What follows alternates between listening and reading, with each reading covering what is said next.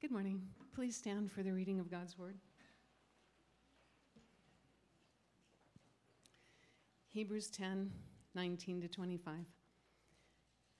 Therefore, brothers and sisters, since we have confidence to enter the most holy place by the blood of Jesus, by a new and living way opened for us through the curtain, that is, his body, and since we have a great high priest over the house of God, let us draw near to God with a sincere heart and with the full assurance that faith brings, having our hearts sprinkled to cleanse us from a guilty conscience and having our bodies washed with pure water.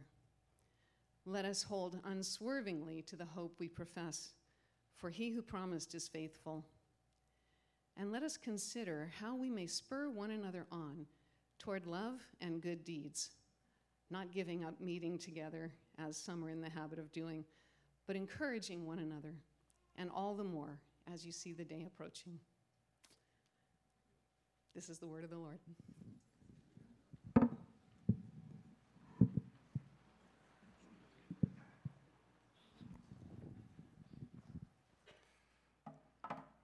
Good morning. Happy Father's Day to you fathers. My brother and I took my dad out to dinner last night, and dinner and a movie, which was fun. I haven't been in a theater for like 2 years, probably 3 years actually for me. And we saw a scary movie, which was great. So you had 3 grown dads screaming like little boys in a dark theater. It was awesome. It was fun. But great to be together today on Father's Day. And just want to remind you what we've been up to all year long. We've been talking about life in the kingdom, this kingdom life that Jesus invites us into. And we talked about what that life looks like. And then this summer, we're asking the question, what do we need to ground ourselves in so that we can live that life? So the image I gave you last week is this image of a tree. We first looked at the kingdom fruit, a life of love and joy and peace and all the things that Jesus calls us into in the Sermon on the Mount. And now we're asking the question, what do we need to be rooted in? What do we need to root and ground our lives in so that we can produce the kind of fruit that Jesus calls us into? So we had 3 weeks on rooting ourselves in the Word of God, in Scripture.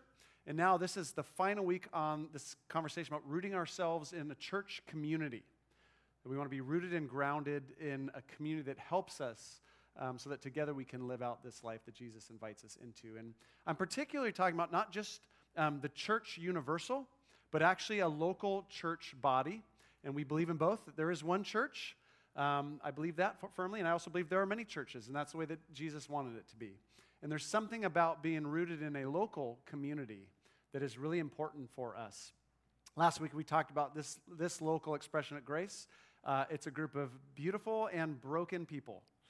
And so we want to root ourselves in this beautiful and broken place because that is the context that Jesus has given us for learning to live out the life of faith together. So today, I want to just call you into this community one more time. It's an important time to do that. I think we want to re-root ourselves, especially after the year of uprooting that we've just had. So this is the right time to say, okay, it's time to re-root in some fresh ways. And so we've got this great passage today. The great regret is I'm basically skipping over verses 19 to 23, which really communicates the heart of the gospel, but we're going to be focusing in on the communal aspect in verse 24 and 25. So let me just set the context of those 2 verses before we read them again. So in verse 19 to 23, we get to hear about our salvation, what Jesus has done for us, and the author draws on a lot of old covenant imagery of the holy place and the temple and the sacrifice and the high priest back then, and shows how Jesus is the fulfillment of all of that, and how we have forgiveness through his death on the cross. We will be celebrating really these verses together as we take communion at the end of the morning. So it looks back on our past salvation.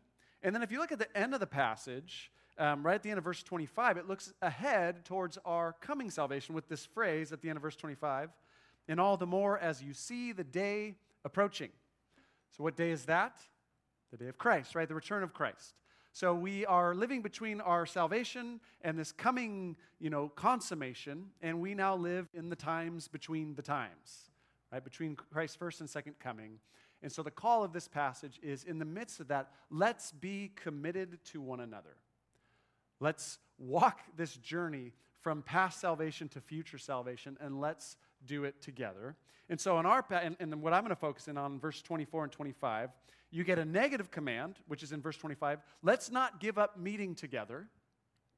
And then you get two positive commands in 24 and 25. First in verse 24, let's spur one another on towards love and good deeds. And then in verse 25, let's encourage one another.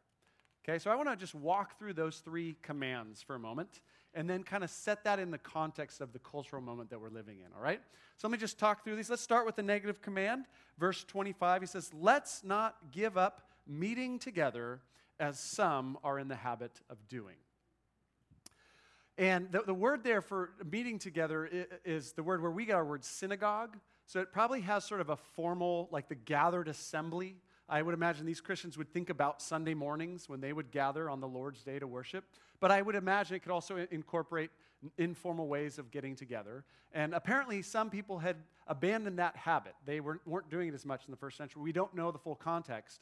What we do know, and if you read all of Hebrews, is that this is written to a group of Christians who were very tired. Okay? Anybody connect with that? Right? So they were experiencing persecution in the first century. Some of them, even property had been taken away from them. And the whole book is written to encourage them, don't give up. I know you're tired. I know you're weary, but don't give up. But some of them were tempted, like, man, not being a Christian would be easier right now than being a Christian.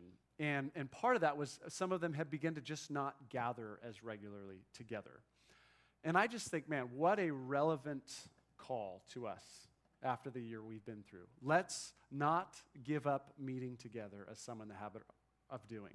And of course, we had this pandemic that forced a different way of doing things, right? We had a lockdown for a little while, and then we started gathering in various ways. Some were on Zoom, some were in person, some were not at all. And you've had everything we've gone through. And now here we are, and things are starting to kind of, loosen up, and people are starting to come back in ways that work for their sensibilities and convictions, and that is all great. But one of the dynamics I think that we've all probably experienced through COVID is something that kind of has nothing to do with the restrictions, and it's this feeling of after a year of not doing things the way we're used to doing them, which is, it's kind of been nice to sip coffee on my couch at home, right? And little kids, after 5 days, get them up early. It's really nice to have a second weekend day where I don't have to try to scramble the kids and get them up together, and it's just kind of been nice. And so many of us are out of the habit of getting up and gathering together.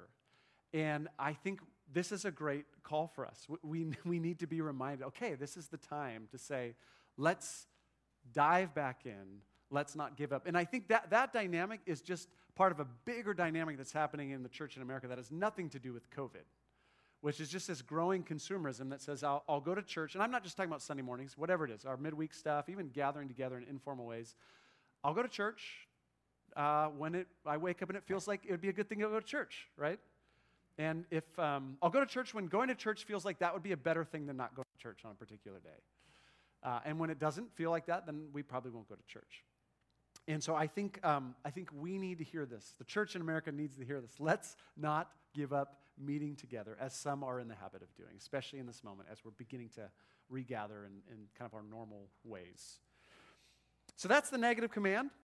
Let's not give up meeting together. And then you have these two positive commands, and I love these. I want to start with the second one. Let me just finish verse 25. Let's not giving up meeting together as some are in the habit of doing, and here's the positive command, but let's encourage one another. And the word encourage, look at my good friend Joel, and I love the English language. We love talking about words. But the word encourage is one of my favorite English words. Because what does it mean? It means to encourage, duh, right? It means to infuse with courage. It means to come alongside someone who is tired or discouraged, right? Or anxious or angry or frustrated. And to come alongside them and lift them up and reassure them and embolden them and inspire them to walk faithfully. Come on, we can do this. Let's go. I want to encourage you. And as someone who leans towards anxiety and fear myself, I would say my heart regularly needs to be encouraged. I need courage given to me from the outside because sometimes it's not coming from the inside. And I think what better word for 2021 that we could have than let us encourage one another? Because there's a lot of people who have been discouraged. There's been a lot of realities in the world that are discouraging, and there's just a lot of ideas that people are sitting in internally in their minds that are leaving them anxious, afraid, resentful, bitter, you name it. And what we need is, we all need a bit of good news is what we need. We need someone to come alongside us these days and say, here's a bit of good news. Here's what God's been doing in my life lately, right? Here's how I know that God is alive and well still in 2021. Here's what I'm reading in His Word that's really just been hitting me lately. Here's a promise of God, a quality of God that's been just really impacting me in a fresh way. We need to come alongside one another and give each other lots of good news. And that's what we got to do 2 weeks ago, which I was so sad to not be here, but we had that open mic sharing, and I heard that was such an encouraging time. So we want our times to be times where we are talking to one another, not in ways that are cynical or bitter, right? Or just superficial, but in ways that are deeply encouraging each other. So we walk away from this time feeling, all right, I'm ready to face the week. I'm ready to move in a kingdom way through this week in a way maybe I wasn't before we gathered together. Encourage each other. So that's the positive command. And then the other positive command, look back at verse 24. And I like how this one kind of pairs with encourage. Verse 24, let us consider how we may spur one another on toward love and good deeds, okay? So what we're trying to encourage one another towards is we want to be loving in this. We want people who are loving in this world. We want to be people who do the good deeds that God the Father has prepared for us to do. But I love this word. Here, my translation says, let's consider how we might spur one another on, okay? So we have encourage, and then we have spur. And spur is actually a perfect English translation of the Greek word that's behind this word. And we know what a spur is, right? So you need to picture a horse or a mule or a donkey, and on top there's a cowboy or cow-gal on there. Cow-gal, I just made that up. Cowboy, I guess no, cowboy and cowgirl, that's the parallel. This is off topic, off the notes. You know what's a bummer? There's no female equivalent to guys. Hey guys. Really? Like when I come up, there's like 3 of you talking after service. There's nothing. There's no, if one of you could create a female equivalent to guys. Because ladies feels, and women feels too formal, and girls feels not good at all. Gals feels the best, but gals is kind of country, and I'm not country, you know. So if anyone could create the female equivalent to guys, that'd be super helpful for me as a pastor. So a cowboy or a cowgal, according to you guys, sounds great, right? Cowgal, yes. Y'all, but I am not country. I want to be country. I'm not Texas. If I was Texas, that would work. I like y'all. Sisters, yeah, well, that even raises other issues. So.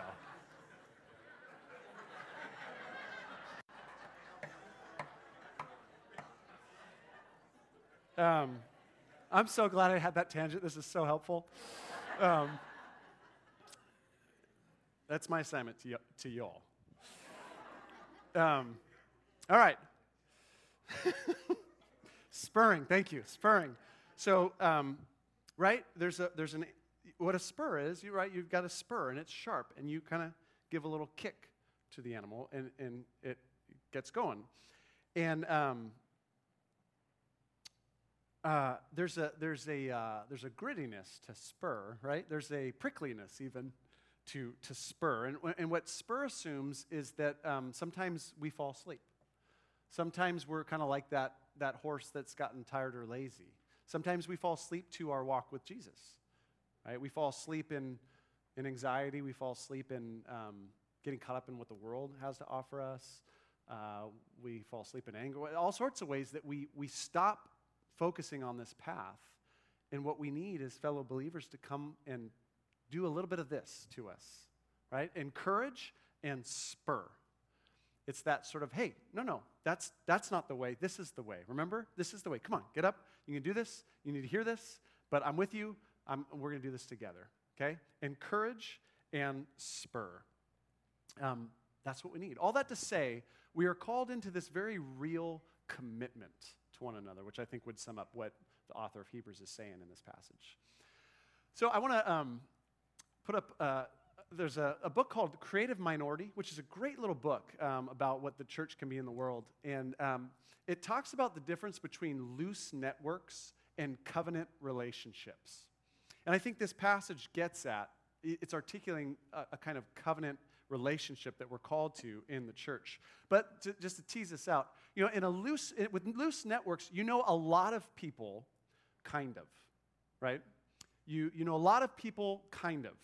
And you're connected to various groups, and you kind of leverage those groups for the things that you're going for in life. And there's a real benefit to loose networks, and the benefit is flexibility and freedom. You have the freedom and flexibility to move in and out of communities and relationships as you need. The cost to loose networks is not being known deeply over the long haul. And it's not being held accountable to a certain kind of life that you're wanting over the long haul. In covenant relationships, you may know maybe not quite as many people, but you know them well and deeply, and you are truly known. You're committed to one another, and you're committed to a common goal. In this case, the goal is, of course, pursuing Christ together. And so what that means is you gather, and you're in relationship. You do that when it's convenient. You do that when it's not convenient, and you will call each other out on things. You'll forgive each other, but you continue to stay connected to one another. There's a great cost to covenant relationships, and the cost is flexibility. You lose a level of freedom and flexibility. You're stuck, in a sense. The benefit is you are truly known. You are known deeply, and there's a stability and a permanency that can carry you through your entire life. So loose networks versus covenant relationships, and it's obvious, but it's worth saying that we live at least in a Western culture right now, that is increasingly characterized by loose networks, right? Whether those are friendships, whether those are marriages even, right? Whether those are businesses and work contexts, whether those are churches. We live in a world of loose networks, but the church has always and will always be, it's to be called to these covenant relationships. And that's a countercultural thing, to be in covenant with one another in the world that we live in today. And so it's worth asking yourself today, is my life defined by loose networks, or is it defined by covenant relationships? And what I want to do is I want to just spend the rest of the time, I want to talk about just two cultural forces at work that really move life towards these loose networks. And I've talked about this a bunch lately, but now I want to talk about it in the context of how it impacts specifically community and local church community. So the first one is this. One of the forces is going to be kind of philosophical in nature, and the other is going to be very practical in nature, okay? So the philosophical thing that's been in the air for 40 years, is what we call expressive individualism, okay? This is, and actually things are changing now, so that there's a lot of new forces at play, but for the most part of the last 3 or 4 decades, the world in the West has been marked by expressive individualism, which is this posture that says the goal of life is to look deep inside our hearts, right? To discern that inner essence, and then to express that inner essence to the world. So my life is primarily defined by what I find in self, find inside. That those inner drives, those inner desires, and really the goal then of life is to live out my authentic self in this world. That's the goal. And the things that can get in the way of that are institutions, authorities, traditions, things like that. But what the goal is to let this come out so the potentialities of the authentic self can emerge. And this has infiltrated the church in a very individualized sort of version of church where it's me and Jesus kind of religion, right? We talk regularly about my personal relationship with Jesus Christ, which is not a bad phrase, but that can often become my private relationship with Jesus Christ. And then we think the local church is fundamentally there as a resource to kind of resource my own relationship with God and make that as good as it can be. The problem with expressive individualism is it doesn't sit well with passages like this in Scripture, right? So let's not give up the habit of meeting together. That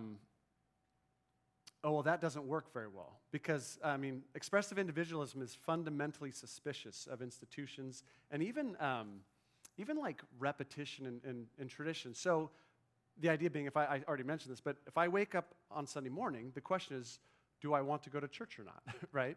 And if I don't, then it'd almost be false to the authentic self to come to church. I don't want to conform to some predetermined, schedule that I'm supposed to keep. I need to let kind of life emerge as what I'm feeling kind of dictates. Or this idea of spurring one another on, that sort of prickly accountability doesn't work well with expressive individualism. I need freedom to let this be what it is. I'll give you freedom to let that be what it is, and let's, I be me, you be you, don't yuck my yum sort of stuff, right? Okay? I was saying earlier, that's changing. There's a lot of new forces at play that are going to say, no, that doesn't work anymore. But for the most part, that's been what we've known. The benefits of that, again, are freedom. There's almost a limitless possibility of the kind of person I can be. But what I want to say today, some of you don't relate to expressive individualism at all. Some of you do. But it's worth saying together, the costs of expressive individualism are massive to human beings. And we're seeing the costs playing out in our culture. And here's the great irony, is expressive individualism promises all this freedom, but it is a massive burden on the human soul. It is a deep burden to say, you need to define yourself entirely by yourself. You need to define yourself in terms of what makes you utterly unique from everybody else. You need to find the truth from within. You need to choose from the limitless possibilities of what you could be and chart a self in this world. That is a massive burden, and particularly our young people are feeling it in greater and greater ways. Anxiety, depression, existential angst, career crisis, all of that is so on the rise because we're putting a burden on the self that the self should not bear. It is an unbearable burden because there's nothing bigger than yourself to ground yourself in. So you're rootless. You're kind of just floating in the air in yourself. And that is what is so great about a local church community. There's something deeply grounding about being a part of a people that are bigger than yourself. Let me read you this. I love this quote. A church community frees you from the weight of self-obsession. I like that phrase, the weight. That's what people are feeling today, the weight of self-obsession. It frees you to be part of something bigger than yourself with people who are not like you. It frees you from the bias-confirming bubbles of only being exposed to like-minded people who always affirm but never challenge you, right? We're here to free ourselves from self-obsession. We're here to ground ourselves in something bigger. Think about it. Every Sunday we gather, we are grounding ourselves in a story that is so much bigger than our individual lives. Verse 19 through 23, which we really don't have, when we get to talk about, that is grounding us in a story that goes back at least 4,000 years to the people of Israel and God's dealing with them. And then verse 25 takes us to the story of Christ's return. So to step into this room on Sundays, we're grounding ourselves. There's a story that began in the beginning and goes all the way to the end, and I'm re-grounded. Whatever was going on in my life this week, I come here to ground myself in a story that's not about me. That's so freeing, right? And we also come to ground ourselves in an identity. Not just a story, but an identity that's so much bigger than ourselves. All week long, I'm being told, you define yourself by what you can produce, by what you can achieve, by what you can consume, you name it. And I get to come here and be grounded again in an identity that is not my own. Who I am is I'm found in Christ. We'll celebrate that at the tables. My identity is as a child of God. And that's an identity we all share together. We come in here and we remind ourselves we are children of God first and foremost, brothers and sisters in Christ. We sang that song, You're a Good Father. It's who you are, and I'm loved by you. That's who I am. No matter what people are telling me I need to be all week long, who I am first and foremost is I am a child of the King, loved by my Heavenly Father. And we ground ourselves together in our shared story and our shared identity. Amen? Okay, so that's the first kind of cultural force at work that's philosophical. I want to talk now briefly about a force that I've talked a ton about lately. I'm picking on it all the time. This is a very practical force, and it is the explosion of digital technology over the last 10 to 15 years. Okay, I'm thinking primarily of this little guy that I have in my pocket, beginning in 2007. Though this isn't an iPhone, I'm very countercultural. I don't have an iPhone, and you all pick on me. I'm still Droid, so take it. I won't conform. Right. Just kidding. But we've talked a lot about this, and I want to talk about this in the context of community, okay? There's such great benefits to this, right? There's connectivity. You can be connected in ways, we can be connected in ways we never could before. There's obviously, you can be informed. There's a knowledge that we have that we never had before. We've talked about how this can give us almost godlike status, right? We can be almost omniscient with this. We can be omnipresent, all places at all times. Omnipotent, we can present an image of ourselves that we want. So there's some benefits here, but the costs are massive to this. And like I said before, all the studies are in. There's no debate. The studies are in. Depression is on the rise. Loneliness, ironically, is on the rise. We have a pandemic of loneliness in Western civilization, okay? We are more connected and more lonely than we've ever been because we have, in the midst of all this, we have less genuine human connection. I want to show you a series of photos that a photographer put together. This is a series called Removed. And what he did is we took pictures of people just hanging out together, but they're on their cell phones or they're on their tablets. And then he digitally removed the cell phone device or tablet device, okay? I want you just to see this. It's pretty powerful. So here's husband and wife in bed at the end of the day, right? Connecting at the end of the day. Here's the boys on the couch in the morning, hanging out together, right? Oh gosh, what happened? Oh, this one's painful, right? Just married. He really sticks it to you on that one. We've all done this, so, you know. Let's see. There's Grandma and Grandpa hanging out. Just a morning together. Let's see. I think there was one more. Oh yeah, good mother-daughter time, right? And we all do this, right? But it's actually profound to see it. And we when we go out to dinner with our girls, I mean, it's such a common scene, right? You'll see 5 people around a table, and none of them are interacting with each other. And we talk about it with our girls. Look what's happening over there. There's not genuine connection happening right there. There's a connectivity, but there's not real relationship taking place. So there's massive costs. Of course, this is also this has not increased empathy for one another in the last 2 years. I don't know if you noticed that. Right? But we now have, each one of us has a online experience, an internet experience that has been curated for us, right? So mine is utterly unique to yours and to yours and to yours. So we're not dealing with even the same realities, and what's happening is, I think in the midst of that, as we engage this, we are losing empathy for one another.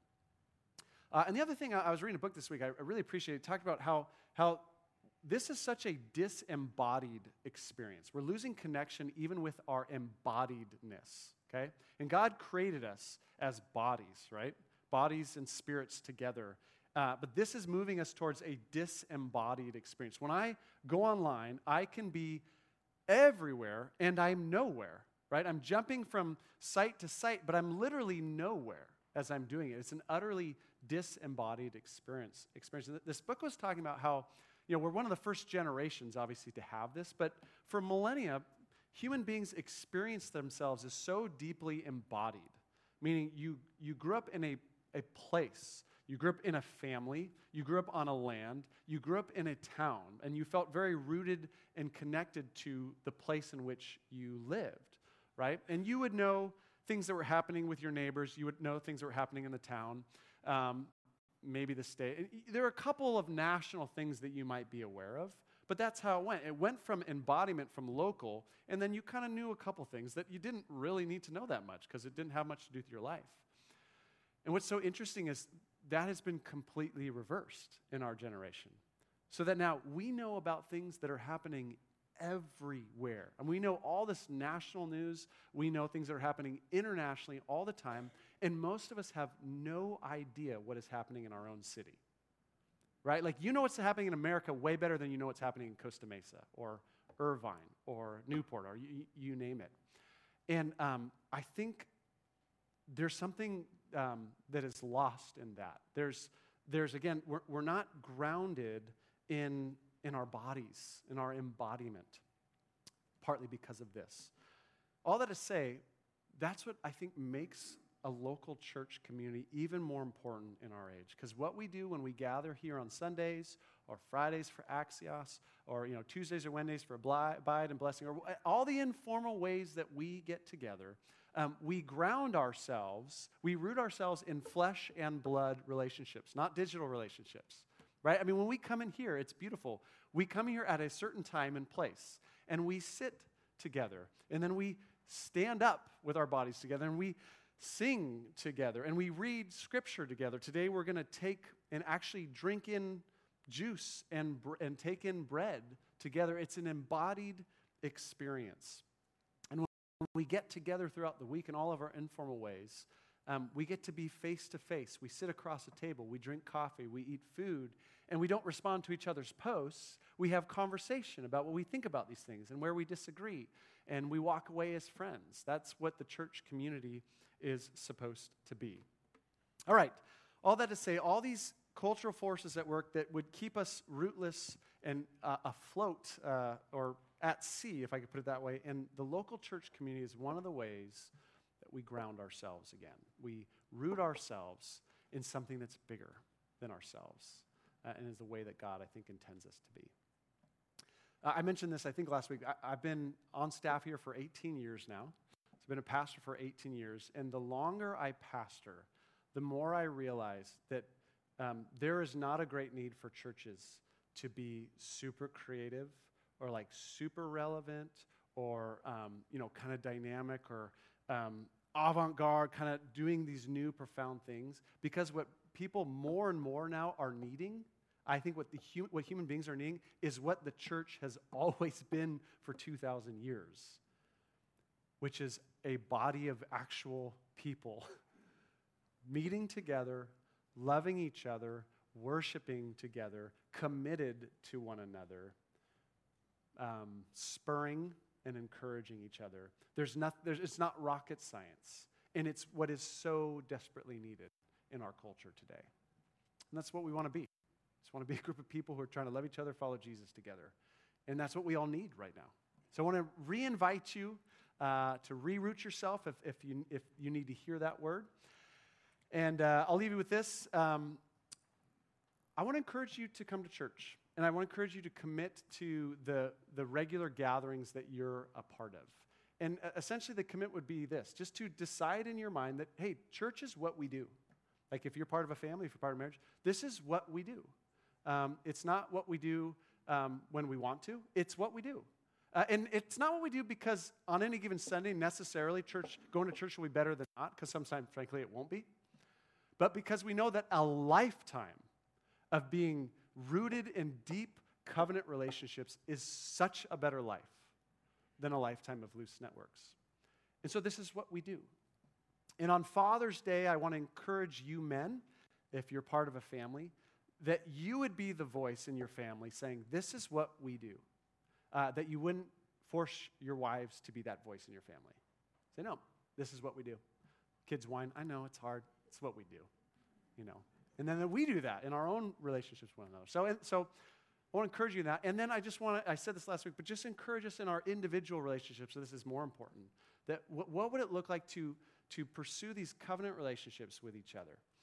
And for you, that might be, like I said last week, relationships that have been maybe estranged over maybe this last year because of COVID or for all sorts of reasons.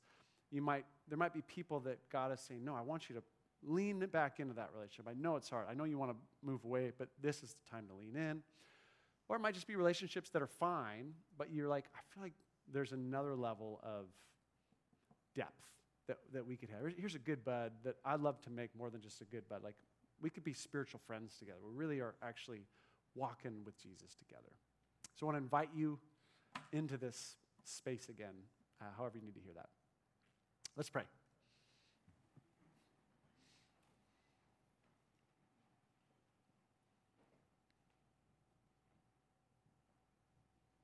Lord, I'm so grateful for this community, these friends who are truly beautiful people in the way that I personally have been so deeply encouraged by them and the way that we get to encourage one another. We're grateful for one another. I pray that you would give us a fresh appreciation for one another, a fresh appreciation even for a local church and all of its brokenness, all the history, and all the dysfunction, yet there's such beauty to be had here. And I pray particularly that your Spirit would work in us, that you would prompt in us that which is pleasing to you, which undoubtedly is leaning into one another. It is loving one another. It's encouraging one another. It's spurring one another on. It's forgiving one another. It's making room for one another. So, Spirit, have your way in our church community this summer, we pray. In Jesus' name, amen.